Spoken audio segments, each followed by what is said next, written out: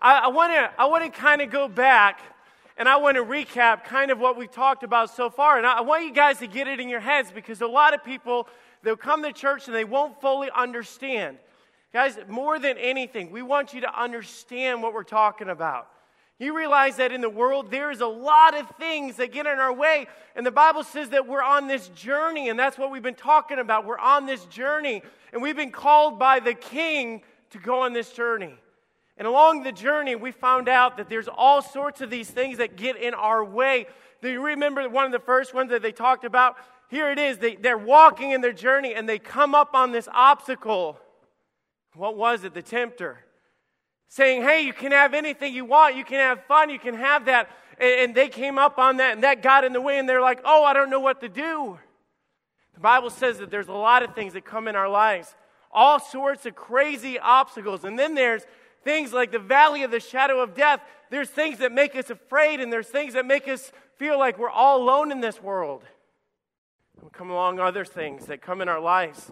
There's things like anger and sin, and then there's even things like death. The Bible says that in this world, because there is sin, there is death. You realize that everything in this world is going to die. The grass eventually dies. Trees die. The hair on Pastor Tony had died. Everything dies. And the Bible says that nothing will live forever, because we live in a world of sin. The Bible says we live in a world of problems. And we try to walk through this life, and we're trying to get on our journey, and we come across and we get so frustrated, and we get afraid, and we get so fearful of all the things that get on our ways. And here's the thing that we've been preaching to you guys all week. We've been wanting so bad for you guys to understand something. That Jesus has overcome all the problems, all the temptation, the death in this world, all these things. And when we're living this life, you know what we have to do? The only thing that's going to ever get us through this world is simply this. Now listen up. So in the middle of all these problems, just like those guys faced, we kneel down and we just say, God, I'm so sorry. And Lord, I can't do this of myself. And Lord, I'm facing so many things. And Lord, I pray and I ask you to forgive me on my sins. In a world that is so much sin. And God, I just ask you to be with me. You know what the Bible says? He made us a promise that Jesus will come into our life. Now here's the thing.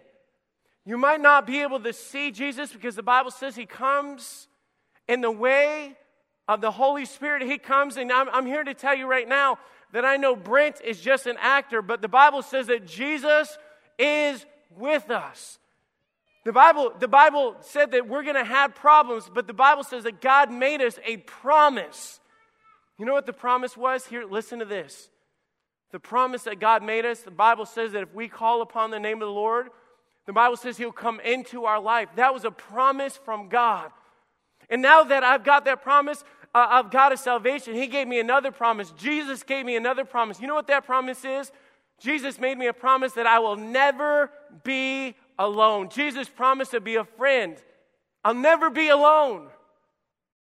Sometimes I'll face a problem and I'll feel alone.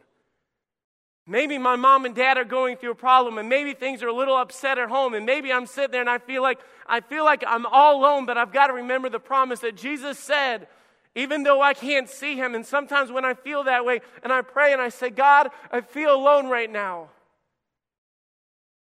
Jesus said, I'll never be alone. Jesus reaches out in the darkness, and I can't explain it, but the Bible says He gives us a peace when we pray. I say, God, will you be with me as I face this problem? No matter what. Jesus said He'll never leave me. He'll never forsake me. Now I want you guys to understand something. Jesus is with me in the problems. And a lot of people don't understand that, because they're thinking, I prayed and I asked God to come into my life and I still have problems. Nowhere in the Bible does the Bible say that we're going to be saved out of problems. The Bible made us a promise that He'd be with us in the problems. And the Bible says no matter what happens, I don't have to fear. I don't have to fear death, or I don't have to fear disappointment. And although I'm going to come to spots in my life where I'm going to be tempted to do what's wrong, and I just say, God, I don't want to do what's wrong. God, I'm scared and I'm upset. Lord, I don't know what to do. And the Bible says that Jesus will be there. He said, call unto me and I will answer thee and I'll show thee great and mighty things. I'll never, ever have to face anything alone in my life. Jesus made me the promise of salvation. He made me the promise that he'd be a friend that can stick closer than a brother no matter what I face. You know what? I'm going to tell you guys the truth. You ready for this? I am going to let God down. I'm just going to be honest, because I'm not perfect. I'm going to sin. Maybe I come up in one sin in my life or temptation in my life and I mess up and I say the wrong things. Sometimes I feel like God doesn't love me anymore. And I feel like I've upset him too much. And I think, God, why would you love me? And here's the thing. He made me a promise that no matter, even if I'm bad, he made me a promise that he would never leave me. And I just pray and I say, God, I'm sorry. Jesus reaches out to me and he says, you know what? I forgive you. Because that's the promise of God. He made me that promise. Here's another promise that God gave me. He not only gave me the promise of salvation, he gave me the promise that he'd be my friend, but he made me the promise of heaven. You see, here's the thing. One day, listen to this, one day I am going to die. Do you know why I'm going to die? Because I live in a world of sin. Do you realize that? The Bible says that the wages of sin is death. Everything in this world is going to die. I am going to die one day because I am in this world and I am nothing but flesh. There's nothing that I can do to change that. And you say, Pastor Tony, aren't you afraid of that? I'm not. Do you know why? Because I have a promise that even in my dying and even in my death, Jesus promised that he'd be with me. And one day, I am going to inherit the prize. You see, I'm going to die, and the Bible says to be absent from my body. Although I don't have Jesus with me and I can't reach out, although I know he's with me and he's my friend, although I don't have that, one day I'm going to have that promise. The Bible says to be absent from this body is to be present with the Lord.